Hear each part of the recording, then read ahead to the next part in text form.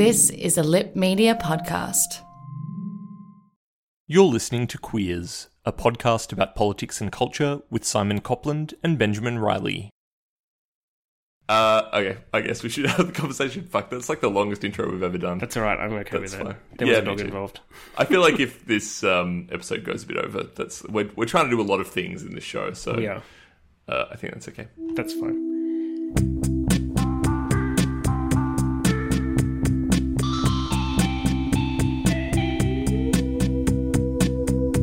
It's the 26th of April, 2019. I'm Benjamin Riley. And I'm Simon Copland. Welcome to Queers. Each episode we talk our way through questions on a theme, and this week we're talking about controversies over Anzac Day commemorations. Just before we begin, today we're recording our episode for Digital Pride, a campaign that is organised by Gay Star News in the United Kingdom that allows people to take part in Pride whoever and wherever you are. This year, the Digital Pride is tackling homelessness and isolation with articles and videos and podcast episodes about that. And so after our main discussion today, we're going to be talking about loneliness in the LGBTI community as a way to participate in Digital Pride. And we thank Gay Star News for inviting us to participate. I think it's a really great idea, and I'm looking forward to our discussion, and maybe it might be something that will lead to a bigger discussion about this issue in a future episode as well. Yeah, totally. And kind of nice to think that we're part of a bunch of other podcasts doing the same thing. So we'll share on our social media pages some of the lists and things of what else is happening with Digital Pride. So yeah, thanks. And the Pride takes place from April 29th to the 5th of May. So that's next week from when we're recording, but we'll release this episode on the first day of Digital Pride, and it'll be running for a week from when we've released this episode. So we also have to mention before we start recording that both of us have potential strange audio intrusions into the podcast. I've just moved house a week ago. Yours is much more interesting, Simon, but I thought I'd get mine out of the way. Yeah, I just moved house a week ago, and as is the case in much of Sydney's inner west, under a flight path, so we see planes like flying very low. I don't even notice it. Honestly, the kind of noise or the planes themselves, but my partner, who's not a great flyer, has this existential dread about you can be just like driving down the road and see just like a plane look like it's going to crash into you. It can be very confronting. So you may hear occasionally planes in the background. So I get the sense that will be a common thread of our future episodes then, Ben, if you're recording in your new house. Yes, indeed. Yeah, so if we hear planes, we know what's going on. They're not about to crash into your house. You know, we're not. God, I hope not. Well, my potential strange intrusion into the audio is that we are dog sitting for the next few days, and it's a friend of ours, a dog. Unfortunately, our friend's mum was sick, so they had to go up to Sydney to visit.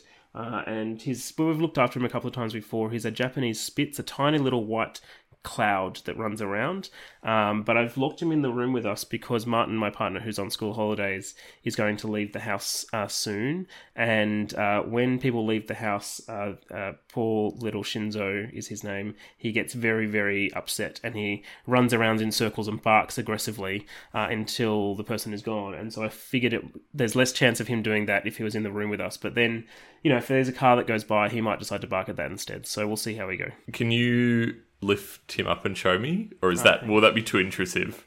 No, that's all right. Hang on. I just really want to see him. Just hang on a second. Oh yeah.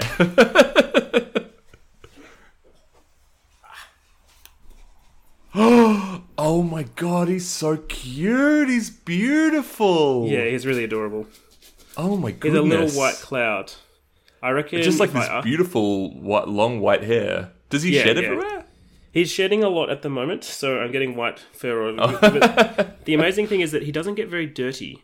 The hair just like when you take him for walks, it just sort of the dirt just sort of sheds off him. But he stays this white, which is quite impressive. Yeah, totally. Hang on, I'm just gonna take a little screenshot so that we can post share on social media what this beautiful dog looks like. This is a longer intro than usual for us, but look, it's going to be worth it because this dog is really cute. Amazing. Well, happy to have Shinzo as part of the podcast. Yeah, you're part of the podcast now, Shinzo. Well done. All right, now you have to bark because I've said that you're going to bark. Oh. Oh no! Keep me there. I feel like there was something else I had to say in this intro. Oh no, there absolutely is. You were representing queers on another podcast earlier this week. Tell us about that. Yes, so I went and spoke with the boys at The Gays Are Revolting. I was in Melbourne last week and I managed to pop into their recording and we spent quite a bit of time talking about polyamory and relationship norms, which was really great. Again, my partner Martin, he really enjoys the podcast and I've listened to it a few times and quite like it, so it was really nice to go and meet them, and they are part of the Lip Media Network, which we have just joined. And so go and listen to that episode. It's their latest episode on The Gays Are Revolting, or it might be the second latest episode by the time this comes out. We had a really enjoyable conversation, I think. And one, I think that one in which I hopefully sort of helped break down some of their potential, I wouldn't say prejudices, but maybe some of their preconceptions about things like polyamory and cool, and non-monogamy, because I think previously in previous episodes they've had some like comments about that I haven't appreciated, so it's been nice. It was nice to go and they were really open and we chatted a lot and they were really great. So it was really excellent to be able to go and have such an open conversation with them about it and to talk about those sorts of things. Yeah, they seem like really lovely guys. Hopefully we can return the favour and have one of them on our podcast at some point. Yeah, I think that would be really great. And next time you're down in Melbourne, you should ask them and go and hop on. Yeah, and obviously compete and see who can have a better appearance on their show. Absolutely. I don't know. I feel like I don't have anything quite so like, you've got polyamory. I have to think about what I've got. I'm very tall. Maybe that could be my thing. You have like a whole bunch of interesting political stuff you could talk about, Ben. Yeah, I'll have to think about it. Anzac Day, a day commemorating the landing of Australian and New Zealand soldiers at Gallipoli in World War I, was yesterday. Every year when Anzac Day comes around, there are inevitable controversies about the different ways people commemorate the event, and in particular how companies and others capitalise on the commemorations. In Perth, for example, a strip club was criticised this year for hosting a, quote, women in uniform party on the day. The Voodoo Lounge promoted the event as a, quote, way to celebrate the freedoms that our brave men and women have fought and died for all of us to enjoy. Similar controversies have followed gay venues in the past as well. In 2017, the Columbian Hotel in Sydney was criticised for promoting Anzac Week, including a poster featuring a shirtless, muscled man wearing camouflage pants and war paint. But these controversies are not just about clubs.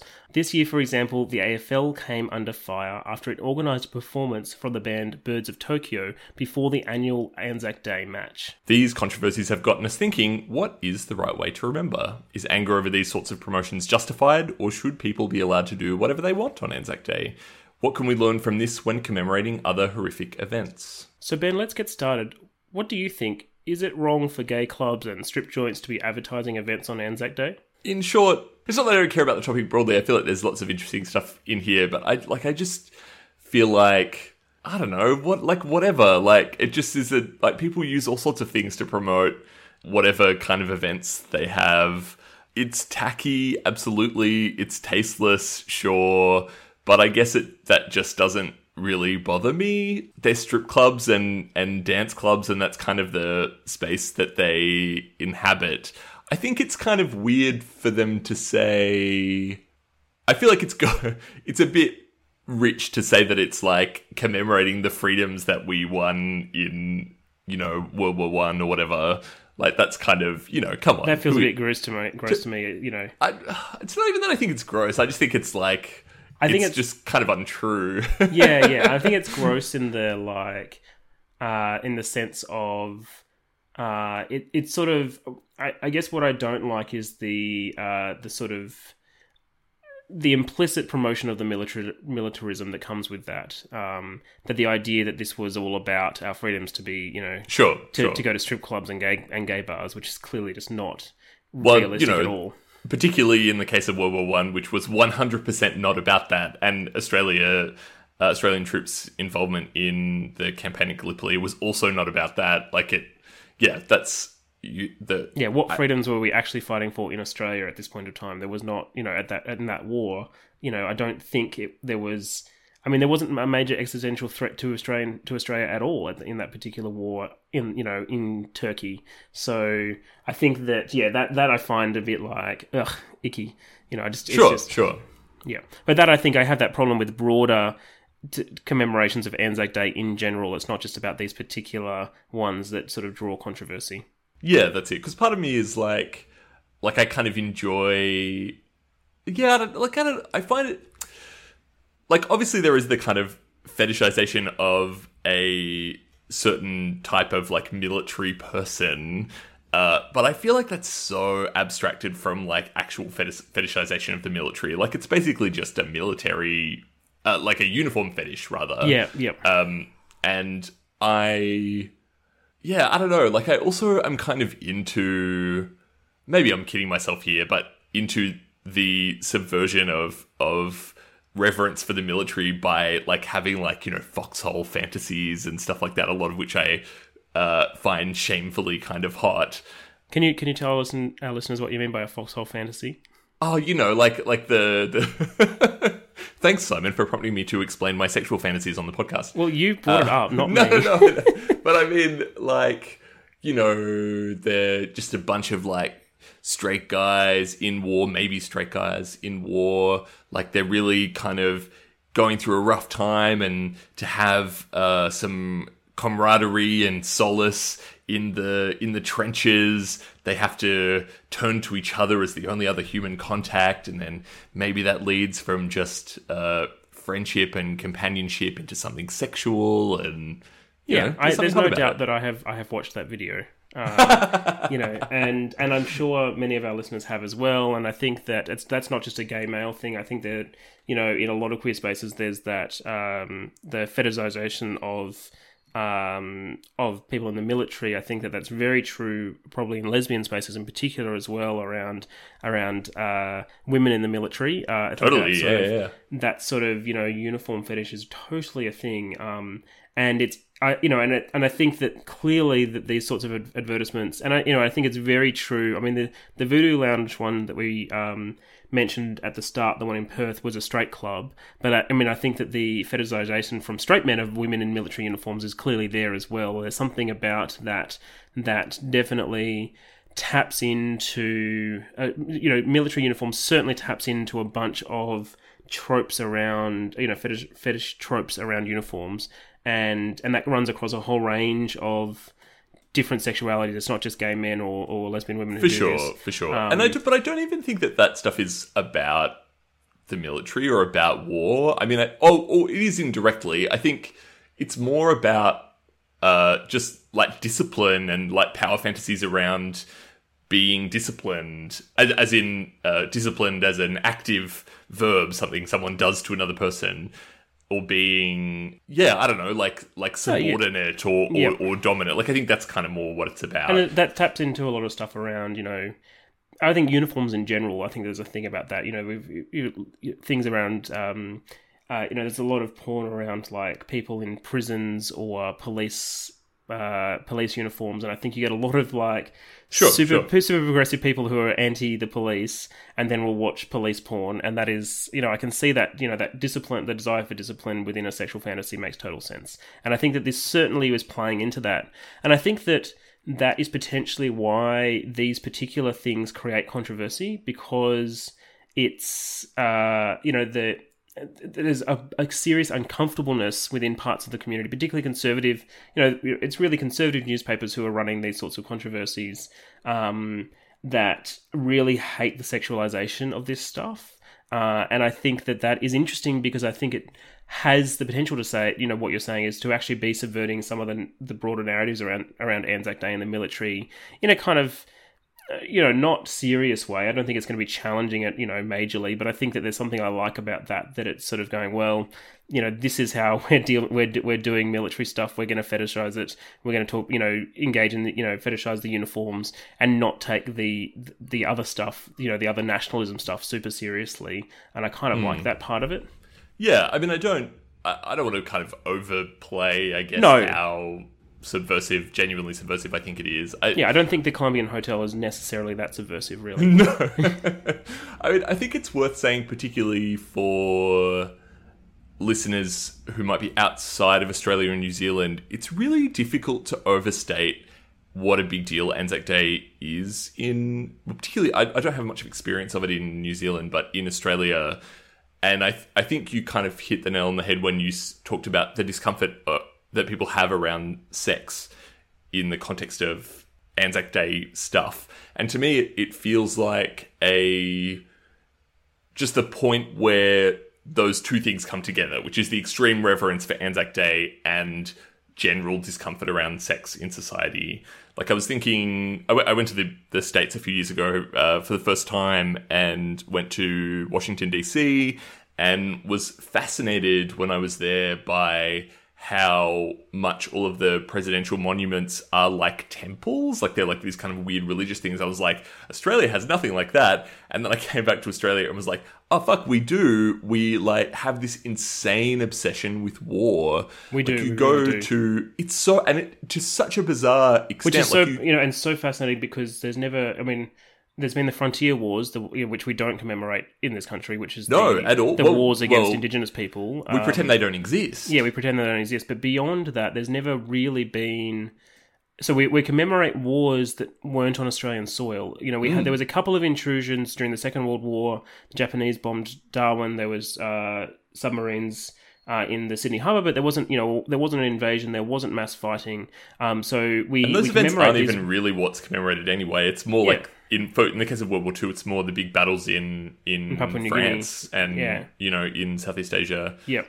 Yeah, totally. But you go we literally obsess with any commemoration. small town in Australia, like it could be a population of like 1,000 people. There will be a war memorial. It is so bizarre. Or even in Canberra, where you live, Simon, like the National War Memorial is huge. One of the strangest places that I've ever been in my life. Like it is fully like a church. There are stained glass windows with like the equivalent of saints, which are the soldiers, and it's massive. It's Australia and is the War obsessed Memorial with war. leads down is at the end of what's called Anzac Parade, which is a major road, which is when on Anzac Day they have the march down Anzac Parade, and down there's a series. It's quite a long road. There's a series of war memorials, of individual smaller memorials to different parts. So there's a memorial to the nurses. There's a memorial to the wars fought in Vietnam. There's a memorial to the alliance between Australia and New Zealand, for example. It's huge. It's kind of like, I think about it, I've never been to Washington, but they have the parade in Washington that has all of the different the National Mall, yeah. The National Mall. It's a little bit like that, but only about war. And I think that's really fascinating because it really highlights the focus in Canberra. It is the sort of, you look down it and you can see Parliament, and there's this connection between Parliament and the War Memorial, and it shows this focus that we have on war. And I think it's fascinating because, apart from the frontier wars, there has never been a war on Australian soil. And we have this compared to going to Europe, for example, where there are so many wars, and they have every right to be focused on war. And I feel in some ways you don't have that same. It's different. The approach is very different. Totally, yeah. And I think also the comparison to the frontier wars, which obviously is a very a kind of loaded term as well, given a lot of those incidents could be basically just classed as massacres. Yeah, and they were. They certainly were. Totally. Highlights the specificity of what is being commemorated here and what provokes outrage. Yeah, just points to the fact that there are like lots of horrible things that have happened in Australia's history or in any country's history to lots of different people, and these are just the very particular things that we pick out.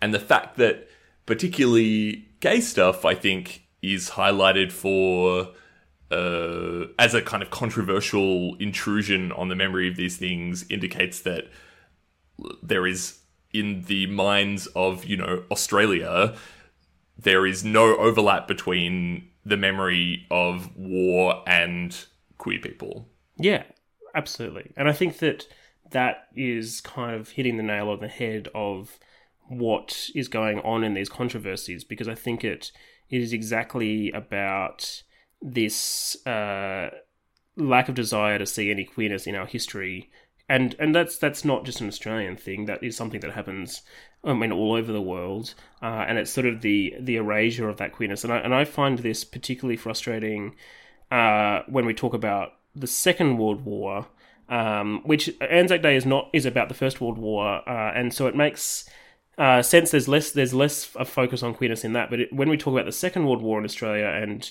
in other parts of the world, there's this really deliberate erasure of queerness that happens very strongly. And I think about this every time I go to Berlin. Have you ever been to Berlin? Yeah. Yeah, so in Berlin they have, there's monuments to the... there's a range of different monuments to the genocides that have happened towards the different groups of people, and I find myself always very frustrated because there's this, and this monument is amazing. The monument to the murdered Jews of the Holocaust in Berlin is just incredible. I absolutely love it. It's this amazing.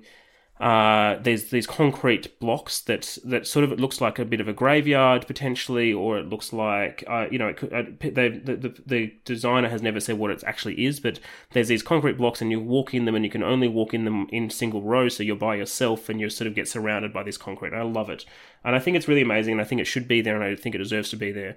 What really frustrates me is that across the road from that is the memorial to the murdered homosexuals in the genocide, and in the Holocaust, I mean, and it is this tiny one little concrete box that has a little video in it, and it's completely, if you didn't know it was there, you just would have no idea it was there. And for me, it's also really relevant when you go into there's a concentration camp outside Berlin where they talk about how when the West took back that concentration camp, they kept all the homosexuals there. They released everybody except for the homosexuals, and homosexuality stayed illegal in Germany for a long time, and people stayed in those concentration camps for a long time. And that whole part of that, it's sort of increasingly being spoken about, but that part of the Second World War, the sort of persecution of homosexuals, is really often ignored as part of that. And not just that, but also the continuing persecution. It's sort of like seen, when it is spoken about, it's like, oh, look how bad the Nazis were. But then we sort of forget that there's like all this continued persecution that happened in Germany in particular, but everywhere else in the world following that. And I think that there's this real interesting thing there where there's like this guilt potentially about what continued to happen, and that sort of leads to a refusal to actually acknowledge what happened during the war and post it. Sure. And I think that is super interesting. We don't talk about the Second World War as much in Australia. When we do, we talk about sort of stuff in the Pacific. We don't talk as much about the Holocaust as you would in Europe. But going to Europe, I really noticed how the queer stuff is completely erased from it. It's completely erased from that discourse, and I find that super enraging. And it's not just that. It's not just the queer groups. It's the genocide against the Roma people, against people with disabilities. That is often much less spoken about as well. Yes, yeah. I mean, it's also, that's obviously not the only kind of queerness that's erased from military history in Australia, although there has been a lot of quite interesting work from queer historians here looking at homosexuality in, like, essentially the kind of foxhole fantasies that I was describing. Yeah. That there are a lot of stories about gay relationships in military contexts in Australia, and historians here have done some quite interesting stuff around that. I think it's also interesting that you talk about the Holocaust Memorial in Berlin, also the site of a controversy policed by gay people themselves, which was when a bunch of gay men came under fire for taking selfies and making it their Grindr profile pictures in the Holocaust Memorial in Berlin. There was a Tumblr of people. There was a whole Tumblr of people taking Grindr selfies at the Holocaust Memorial. Totally. And I found the controversy over that really interesting because I mean, first of all, I am broadly against naming and shaming with photos of people on the internet. I feel like it's this practice that's just about attacking people who maybe haven't read the same things as you and don't know the context of something, or just haven't had the time or the energy to understand that what they're doing is problematic in the whatever spaces you are deciding to police them within. So that's, I think, a bit shit. But also, I don't think I care that much. Like, I feel like, Yeah, I don't know. Yeah, it's one of those things. I wouldn't do it myself, but I just also don't care. And so, but there's a difference between what I wouldn't do myself and what I give a shit about. Like, totally. I don't think that's. Yeah. Yeah, I don't know. Like, I'm just trying to think of situations in public discourse where I would really care about. Like, I just feel like there's such a big difference between someone taking a photo of themselves in the Holocaust Memorial, which, granted, actually a wonderful photo opportunity spot. It's such a weird and kind of eerie space to take a photo. And they actually encourage you to take photos there. It's not a somber space, which is one I think of the interesting things about it. It's not. It's a space in which it's fully outside. It's surrounded by parks. You're in a busy city. There are lots of people there. You're encouraged to sit. You're asked not to stand on the stones, but you're encouraged to sit on the stones. You're allowed to people sit and lie. And sunbake sometimes. It's not a somber space. When you get into the depths of it, because it goes sort of down a hill almost, and you can be surrounded by it's a little bit more somber in there because you're by yourself. But on the outskirts, there's stuff happening. There's lots of tour groups that are there. There are people sitting and taking photos. You're encouraged to take photos. It's not like it's not like you're going to a concentration camp and taking photos and putting that on your, taking selfies in front of the place where the person was murdered or anything like that. It's a very different sort of space. But I think I feel like even that. I mean, I don't want to kind of push this to the point of where do I stop being uncomfortable, or where do I start being uncomfortable rather.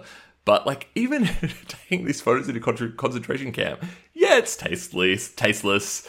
Yes, I wouldn't do it, but I don't know. Again, do I really care? Do I care about someone taking selfies of themselves and putting those on the internet?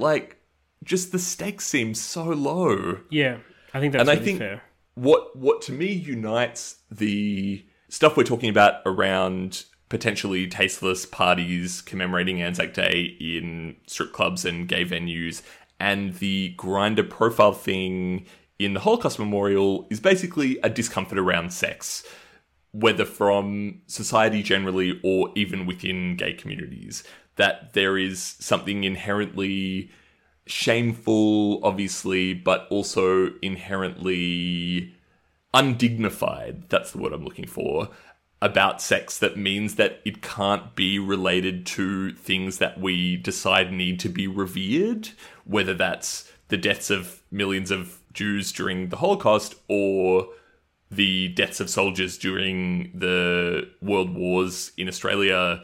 I think it just points to the idea that sex is undignified and cannot be associated with those things. That's a really interesting point, and I think I hadn't thought about it in that way, but I think I sort of 100% agree with you. And I think that it really connects when I'm thinking about how we then erase broader queerness within these sorts of events. And I think that the Second World War is a perfect example of this because it was so prevalent within the event. There was a direct attack on gay men in particular, but queer people more generally, in that event, and we erase it because then we have to acknowledge that there was also an attack on sex, on the ways people had sex, and that is something we don't want to talk about because we're so uncomfortable with that in general, particularly in the context of a war, because we want to remember it for the right reasons, not for the icky reasons. And I think that also points to an important point of distinction between this analysis that I think we're making here and the ways that this kind of erasure would be talked about often within gay spaces, which would be to say that there were a lot of queer soldiers that fought in wars. They may have been closeted. There was a big controversy a few years ago. In fact, I think it's been kind of ongoing for decades around openly gay soldiers wanting to participate in Anzac Day events, ceremonies and services and things like that, and not being allowed to. I'm not sure if that's changed. It's not something I really have paid a lot of attention to over the years, but to me that feeds into the same kind of reverence for the military and I guess respectability politics of going the kind of gays in the military stuff that we see in the US, which to me is essentially buying into the same militaristic, nationalistic rhetoric that a lot of commemorations of war do, which is saying we don't have any problem with war. Actually, we just want to be able to be somber and commemorate this event in the same way everyone else gets to. And I think that I have real issues with that. What I'm saying is that we should be able to talk about sex and war and things that we don't think are dignified and things that we don't think fit with the ways we usually say war should be thought about and commemorated, or tragedy should be thought about and commemorated, because it reveals what we think is worthy of commemoration and what's not, or what we think is worthy of dignity and what's not. I actually just want to touch on that last point as well, because I think that there's also a question about what we consider to be dignified here that is worthy of challenging as well, because I think it's super interesting and it makes total sense that we, particularly in Australia, I mean, we think about this a lot in Australia, of the importance of thinking about the dignity of war, and that the moment we question war, I mean, this happens in the US a lot as well, you know, you question war and you're questioning our soldiers and you're not respecting our soldiers and all that kind of stuff. I think there's a worthy discussion of saying that actually war is an indignified thing, is not a dignified thing, that is a murderous, bloody thing that often happens for no reason, largely happens for no reason, particularly when we're talking about the First World War. There is so much discussion to be had about what a pointless war that was. Sure. And the flip side of this sort of discussion of, you know, if we want to think about the capacity to talk about sex within, you know, to sort of change the nature of sex as being something that's undignified. I think there's also potentially to talk about war as being an undignified thing, as well as something that we should be commemorating, absolutely. And I think there's an importance to commemorate what happened, but we shouldn't be celebrating at the same time. And I think that there's something about that sort of links these two things together. I'm not putting this thought together 100% in my head, but I think that there's something that links those two together. Sure. I mean, that's been a kind of perennial question about Anzac Day absolutely events, which is, you know, what is the difference between thinking about people who've died and celebration and glorification, and is true of kind of, I feel like, war narratives in general, you know, in kind of film and in all sorts of contexts. So I'm wondering then, Ben, you know, we've talked about the role that queer people have played in wars and how that is often ignored in public discourse. How do we commemorate the sacrifices of queer people in our history? And I think not just about war, but, you know, we could think about, you know, those who have died from HIV/AIDS, or, you know, the Pulse nightclub attack that happened a couple of years ago, these sorts of major events. Is there a right way to commemorate, or what does that look like? I wouldn't say that there's a right or a wrong way to do it, but I also would say that the reality is that we do in queer communities mark a lot of these tragedies in ways that I think are quite powerful counterpoints to the really nationalistic celebrations around Anzac Day or other war-related things that happen. Because ultimately I feel like what I would attempt to describe is the difference between, like, the fact that queer people are not situated within a nationalistic framework, that we are not a kind of acceptable part of the nation state, which is why we can't be included in Anzac Day celebrations. Like, ultimately what is being marked there is the idea of nationhood in some sense. Absolutely. And so the desire for queer people, and I feel like an even clearer example of this than gay stuff in Anzac Day in Australia is the attempt to get rid of Don't Ask, Don't Tell in the US, and queer inclusion in the military is very much about a version of respectability politics that's about wanting certain kinds of queers to be included in citizenhood, to be included in what is or isn't an acceptable participant in nation building. Absolutely, basically. And it's to, you know, to be able to participate in nationalism in some sort of way. Totally. And I think that so much of, you know, we've talked about homo-nationalism before on the podcast. I think so much of respectability politics, and when we talk about that stuff, is basically about that, is about wanting queer people to be made acceptable parts of a nation. I think in terms of alternative ways to commemorate queer events, like, have you ever been to a candlelight memorial for World AIDS Day, or do you know, I don't think another kind of World AIDS Day memorial, or other part of the year? So I would highly recommend, I mean, it sounds like kind of weird, you know, must do things, but so in Melbourne, where I lived until a couple of years ago, at the Positive Living Centre in, I think it's in St Kilda, they have an AIDS memorial every year, which on World AIDS Day, and the first time I went along, it was so powerful and moving and very ritualized and very emotional and had been going on for a very long time. There were people, not just gay people there, lots of kind of parents of people who died in the 80s and 90s, and these processes, I guess these rituals, like reading the names of the dead, like lighting candles, like everyone having an opportunity to go up and speak. And I found that coming together in a formalized, but again, very kind of counter to dominant ideas of nationhood or of society, really, really powerful, really, really moving. And it made me feel like I was a part of something. It made me feel like I was a part of this alternative to whatever is being marked in Anzac Day, but that I still had a tradition and a legacy and a history that I was a part of in a really powerful way. I think that's really interesting. I mean, I'm thinking about it, and I don't think I've been to one of those events, and maybe I will try and endeavour to do so this year on World AIDS Day.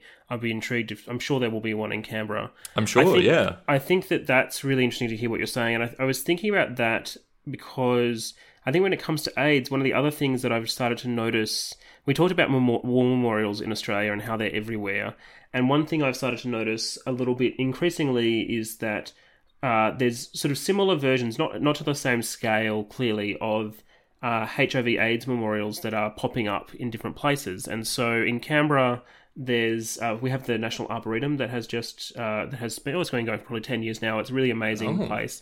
It's really, really it's beautiful. So a tree farm, a tree museum. It's stunning. It's great. It's huge. I love it. And they've just built a HIV/AIDS garden there, which you can go in and walk through. And it's just a small thing. There's a collection of a few different memorial gardens that exist in there. And I was thinking about that. And then I was thinking about when I was in Spain recently. I was in Barcelona. So what are the other ones? Just out of curiosity. Oh, I can't remember off the top of my head, to be honest. That would be very interesting to know. Yeah, I'm not sure if they're all memorials, but they're just different types of gardens. There might be a couple of memorials, but I can't remember what they are. And I was thinking about that, and then we were in Spain last year, and we were in Barcelona, and in one part of Barcelona that I found a HIV/AIDS memorial garden as well. And I was thinking about how there's something about that sort of link between they're kind of very queer in a very kind of way. They're a garden, they're peaceful reflection. They're not the sort of grand monuments that you would expect of war memorials, which happen in Australia, but they're also still inevitably phallic. Yeah, inevitably phallic, but they're also still institutionalized in many ways, and there's this bridge between, and they're built, they're spaces you go by yourself, you do quiet reflection, they're very somber, they're very, the event you described sounds like it was very somber as well, but I think that it's a community gathering event. This is less of a community gathering space as it is a place to go for yourself, and there's this interesting link between the sort of queerness and the institutionalness of these sorts of spaces that I've noticed, and how they sort of cross those boundaries a little bit. They're not these phallic war memorials, but they're also still built for particular audiences. Totally. And it's worth saying with the AIDS memorial that I went to, there was also like a choir and performances and people had drinks and a chat and a laugh, and like it wasn't like there was this kind of moment in the center of it goes for like 2 hours or something, and there's like half an hour in the middle that is this ritual, but it's also like a program of fun community stuff that you're hearing, and it is reflective, but it is living. Yep. As we said at the start of the episode, we are recording this episode as part of Digital Pride, an online pride celebration organised by Gay Star News. This year, Digital Pride is tackling loneliness and isolation with articles and videos connecting LGBTI people. So let's just have a quick discussion about this. I think this might be a topic that we may turn into a bigger episode later down the track. It's one I don't think we'd actually thought about until Gay Star News had approached us. But I mean, Ben, do you think loneliness is a major issue within the LGBTI community? I think loneliness is a major issue within society at large. Yeah, absolutely. me too. Yeah. I was actually having a conversation with a friend just a couple of days ago. After it was my birthday a couple of days ago, I had a big party. Happy birthday! And, thank you. And a bunch of people came over, and I said to my friend, I feel very lucky to be a person who, I've always found it relatively easy to make friends, and I have a lot of very close friends in my life, and I feel super lucky to be someone who is not lonely. But obviously it's a massive problem for lots of people. Isolation and loneliness, I think, has just, it gets worse as the years go on. I think capitalism, neoliberal capitalism individualizes and isolates us. And I think that within queer communities, within LGBTI communities, I think that's absolutely worse for a couple of reasons. I think partly because people can't often rely on their families or their friends and kind of face rejection in environments like high school and in environments like family that pushes them out into their late teens and early 20s, having to potentially forge an entirely new life. Which is so I think, hard. Very hard to do. It's so hard, yeah. And I think that that's something we should, finish off your list of why you think it is, but I think that that's something that'd be really worth touching on, why that's so hard. Totally. Well, I think the other reason, which speaks in part to why it's so hard, is that, and we have talked about this a little bit on the podcast before, that queer spaces present themselves in a way that is very welcoming and inclusive, but I think that is often not backed up by actual inclusion and actual, I guess, the kind of foundations necessary to build actual friendships and relationships. And when we've talked about things like the language of family and the language of, chosen family and queer family and all of that, I think that the people's money is often not where their mouth is in those respects. And I've just seen so many instances of people being surprised, young queer people being surprised when they think that they are part of this queer family, but then something goes wrong, shit hits the fan, and then people are just not there for them. And they realize that the foundations they thought were there aren't. And I just find that so brutal. I mean, isolation and loneliness is never a good thing, but it seems particularly cruel when people think it's there, but it's not. Yeah, this topic made me think of RuPaul's Drag Race and the, whenever there's a queen on RuPaul's Drag Race who has a breakdown on stage because their family rejected them, or, it probably happens once a season or something like that. Totally, yeah. Ru always comes back with the same speech of, we queer people, we get to make our own families, and now you're part of our family, and blah, blah, blah, blah, and blah. And he fucking cries, like, ugh. Yeah, and then and then we discussed this in an episode last year when when the shit hit the fan with the Vixen around this stuff. She was the first to sort of push to push her out, to be like, okay, she doesn't want to be part of our family. We're done. And that really sort of shattered the illusion of what Ru is actually like when it comes to families. And I think it was a great example of what you're talking about here, is that, we talk about families, we talk about our queer family, we talk about we're inclusive, and then, when stuff goes wrong, when you're either, in multiple different ways, when shit goes wrong, when you've got serious issues and you're struggling, often you're quick, that sort of foundation is not there. But also, I think there's the alternative, we now have this sort of, in particular parts of the community where there's fights over being more queer than everybody else. And so if you're not queer enough, you quickly can get pushed out of that space, of whatever that means. And so there's this huge, identity politics thing where, I think it's fascinating where we talk about these major issues of loneliness, but we have a form of identity politics that is not about community in any shape or form. It's about, your individual identity and being more individually queer than somebody else and fighting almost over that queerness. And so you end up not being able to build the community that can deal with issues like loneliness, that can deal with the major issues that people are facing, because they might not have access to a traditional family. I think you and I are probably both very lucky. We have family, like a sort of our biological families that we can connect to. We have partners where, I'm very lucky. I feel very lucky in that I don't feel lonely. You've got two of them. Yeah, I feel very lucky that I don't feel lonely at all. Sometimes I feel too surrounded by people. Yeah, good problem to have.